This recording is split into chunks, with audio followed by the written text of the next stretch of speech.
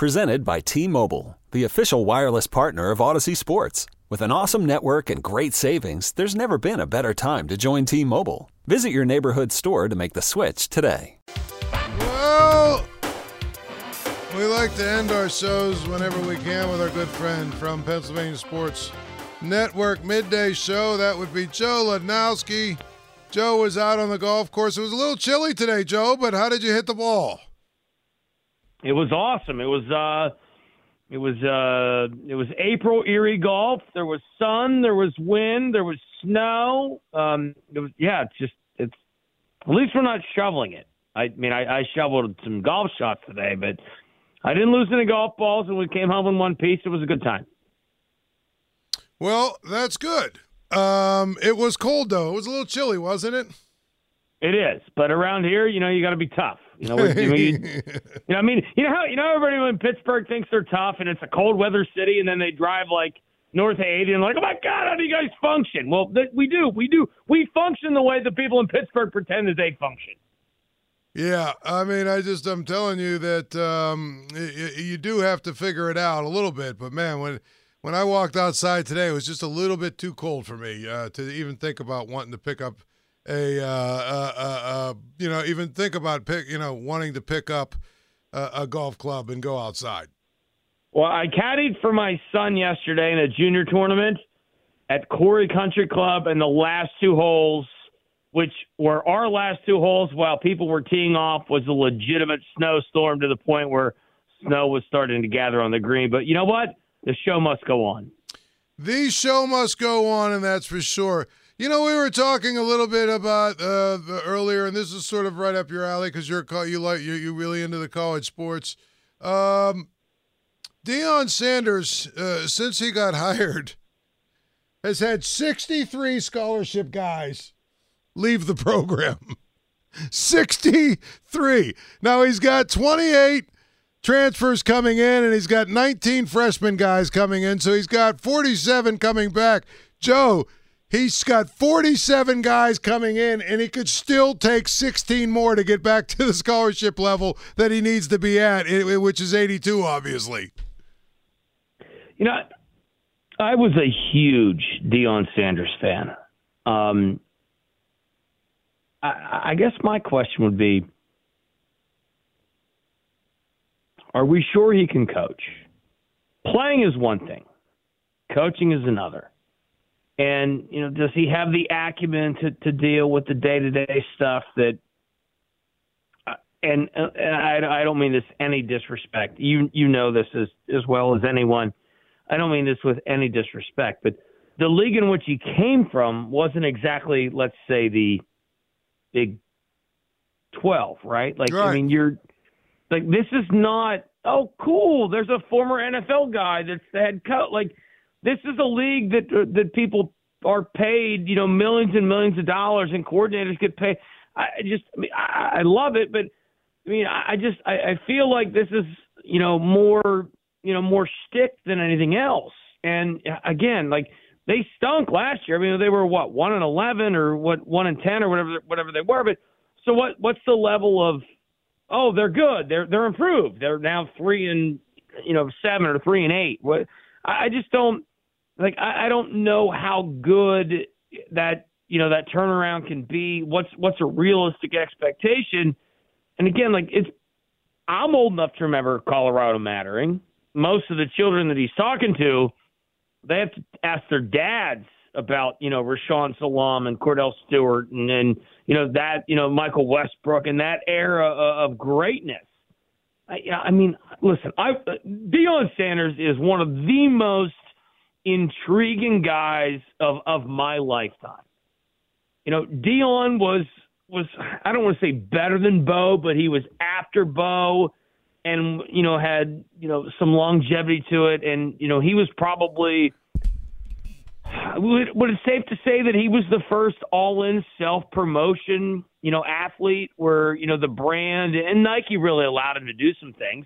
Obviously the Falcons and Braves allowed him to do some things, but I love Deion Sanders. He was a great commentator. He was great on TV, but we make it sound, they had 45,000 people at the spring game. Whoop-de-doo.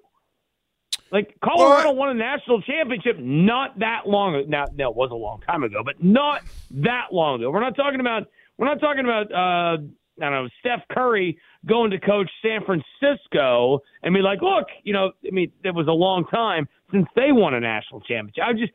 I want Deion to survive, but I feel like Deion is building more up for Deion to take the next step.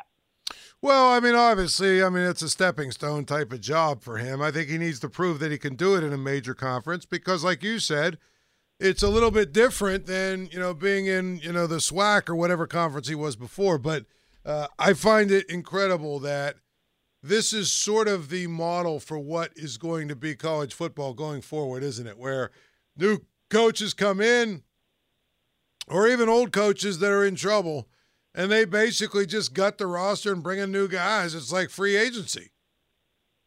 Well, I thought, they had 15 kids hit the portal today, and the hyphenated kid's name, which Penn State immediately offered, the wide receiver who lit it up in the spring game. I'm not going to pretend that I watched that spring game.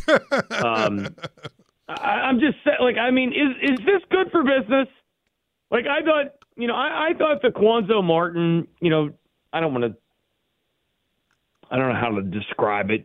That video where he addressed, it was in the NCAA tournament where he's talking about, how are we building men to deal with adversity? And I don't think it's limited to men, but he said men, how to become a parent. But, listen, you got a kid that doesn't listen. What are you going to do? Put him in the portal and wait for another kid? And when I mean a kid, like your child. Like, what are we doing for the kids to actually better themselves? Like, it gets to the point where, if you've been very fortunate where you've not had to jump from job to job, but, if you sent me a resume and I saw that you'd worked at 6 different places the last 7 months, I'm going to be honest with you, I've got some reservations before I hire you. Like, are we really doing the children in the right way to prepare themselves to go and compete in the real world? Because we all know less than 1% get to compete professionally in the said sport. Yes. I think the biggest thing to me is I don't know if it's good for business. I also don't know exactly what you can do differently. You know what I mean? It feels like when it comes to – we all have this fake dream. Like, again, I've told you this for years, on the air and off the air. You go peruse the D2 campuses, and guess what? Slippery Rock, Cal, Clarion, Edinboro, you name it, IUP. They all got kids that think they're going pro. Well, they are. It's just not going to be in a sport. They will be a professional someday. And they might be a professional carpet installer. They might be a professional, real estate agent. They might, but they play a sport now. But we have a system where we all play by the same rules, but yet the rules that we have cater to the select 1%, much like, our political system as well. True. Absolutely. I just hope that – here's what I hope, Joe. I hope that at some point the pendulum swings back. I keep hearing people say it's going to, and some semblance of sanity returns to, the whole transfer situation and whatnot. But I unfortunately feel like that is probably not going to happen. Well, there's always market correctness. It'll figure it out. And, there's I shouldn't say this in getting joy, and I should have rephrased that properly. I'm not a host in this station. I'm just a guest, so I'm not that advanced. But look at the reorganization and downsizing that ESPN's gone through today. Sometimes you get too big, and unless the government's there to prevent you from failing, eventually you will fail. So, you should always be reevaluating your business plan. Say, is this a long-term plausible plan? And, right now I think the obvious answer with what we got going on with the collegiate sports world is no, this is not a long-term sustainable plan for success. And as to how you get out from underneath that rock, what they've now put on their shoulders with the portal and, dare I say, NIL, no, it's not. It's a bunch of little guys with a little bunch of little hands that together can carry that big rock up the hill. But when, a half dozen of them are all of a sudden disinterested, what happens to the rest of them? They get crushed. Yeah, I just feel like that's really, to me, it doesn't feel like it's 100% sustainable, especially when you throw in the NIL stuff. But I think it's here to stay for at least the foreseeable future, so you might as well get used to it. I would love somebody to make the case that turning over 63 guys in one offseason is good for the sport. I don't care what the story is. Joe, are you starting to get bucko fever? I've had it. I've had it, and it's funny because my son's 11, and he's in, and it's cool. And I will say this: I have bucko fever for two reasons. One, I guess I didn't realize how annoyed I should have been with all the downtime in baseball. Like the game is a much better watch than it is now, or than it was. The game just moves more quickly, and that it's awesome. But from the Pirates' perspective, with the exception of Reynolds, because I don't believe it's in his physical DNA capability to smile, that team looks like they have fun. Like, I know they want to give McCutchen all the credit, and great. That's awesome. Well, that's how that team looks like they have fun. Now winning is part of it, but the Bay. That dude is like. That dude's always smiling. Like, he just struck out. He's smiling. But if you just watch the body language of that team, they look like winners. They look like they're having fun, and it's been a long time since we've seen that. Yeah, and here's the other thing. It feels like, there's actually a little bit of enthusiasm in the city among the fan base for the Pirates. It seems like there are a lot of people, that are really excited about sort of the prospects of, just the fact that they've won a bunch of games in a row and they're in first place and all this other stuff. And so we'll see how far it takes it. But you make a good point. I think that the pace of the games helps make the games more enjoyable. It is. And I don't remember. We watch a lot of golf, right? And, hit the ball, Cantley. Hit it, Sergio. Come on, man. There are certain guys that are so slow. Like Cantley and Sergio are just agonizingly slow. But when you put a bunch of guys out there that are slowish, it gets real slow. And I feel like baseball has, allowed everyone to be slowish. And now we're just kind of speeding up. And the production is up. It's a better product. And if somebody, if Max Scherzer's feelings get hurt, or I'm not picking on Max Scherzer, but just randomly, if somebody's feelings get hurt because, they feel rushed, well, dude, you're just a guy. You're, the greater good and the greater benefit of a more watchable product. Sorry, bro, you become now a road, a speed bump, not a roadblock. And, I think that baseball right now is in a good spot. And I don't think it's the worst thing in the world that the Rays and the Pirates are good. It kind of gives everybody else a little bit of hope. Small ball, you ban the shift, the bases are bigger, stealing matters a little bit. I think by and large, for a sport that's always been reactionary. Now, I don't agree with the runner that start the extra innings, but that's either here nor there. I feel like for the first time in my lifetime, obviously my lifetime is by and large the steroid era. I feel like baseball's been proactive. I don't think that's always been the case. Yeah, there's no question. You mentioned golf. I mean, you remember last week the whole thing about Patrick Cantlay at the Masters, and then there have been some clips to come out Golf is a sport, though, that seems like they'll never, ever really be, vigilant in enforcing some sort of clock like that. Well, they do. I mean, they penalize you, but you have to get real slow. But they will. I mean, it's happened, and they've threatened to do it, but they don't ever, hammer the superstars. That might be, Patrick Cantlay getting hammered might speed up the pace again. But right, wrong, or indifferent, one of my favorite stories about how we failed as a society. Now, granted, they were no longer student athletes because they were done playing. But my wife being an athletic trainer and me being a broadcaster, we get to know some kids. And we went out. I took some of the gentlemen of age out on St. Patrick's Day a couple of years ago, and we were sitting there enjoying the libations and the green, whatever, and they're on their phones. And I'm like, well, what are you guys doing? They're we're talking to girls. They were on an app. They were swiping up, down, left, and right. They were sitting in the same bar, swiping left and right for girls that were in the same bar that they were. I'm like, I'll give you a couple bucks, go buy them a drink. We don't want the society that we have now created.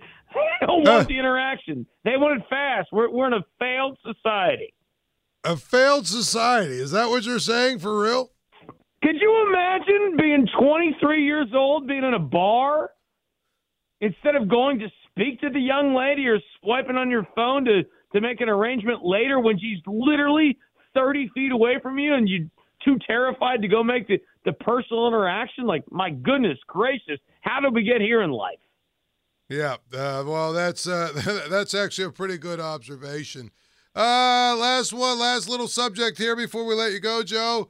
Steelers draft on Thursday night. Everybody seems to want them to move up to take a tackle. I could get with that. I think that's okay.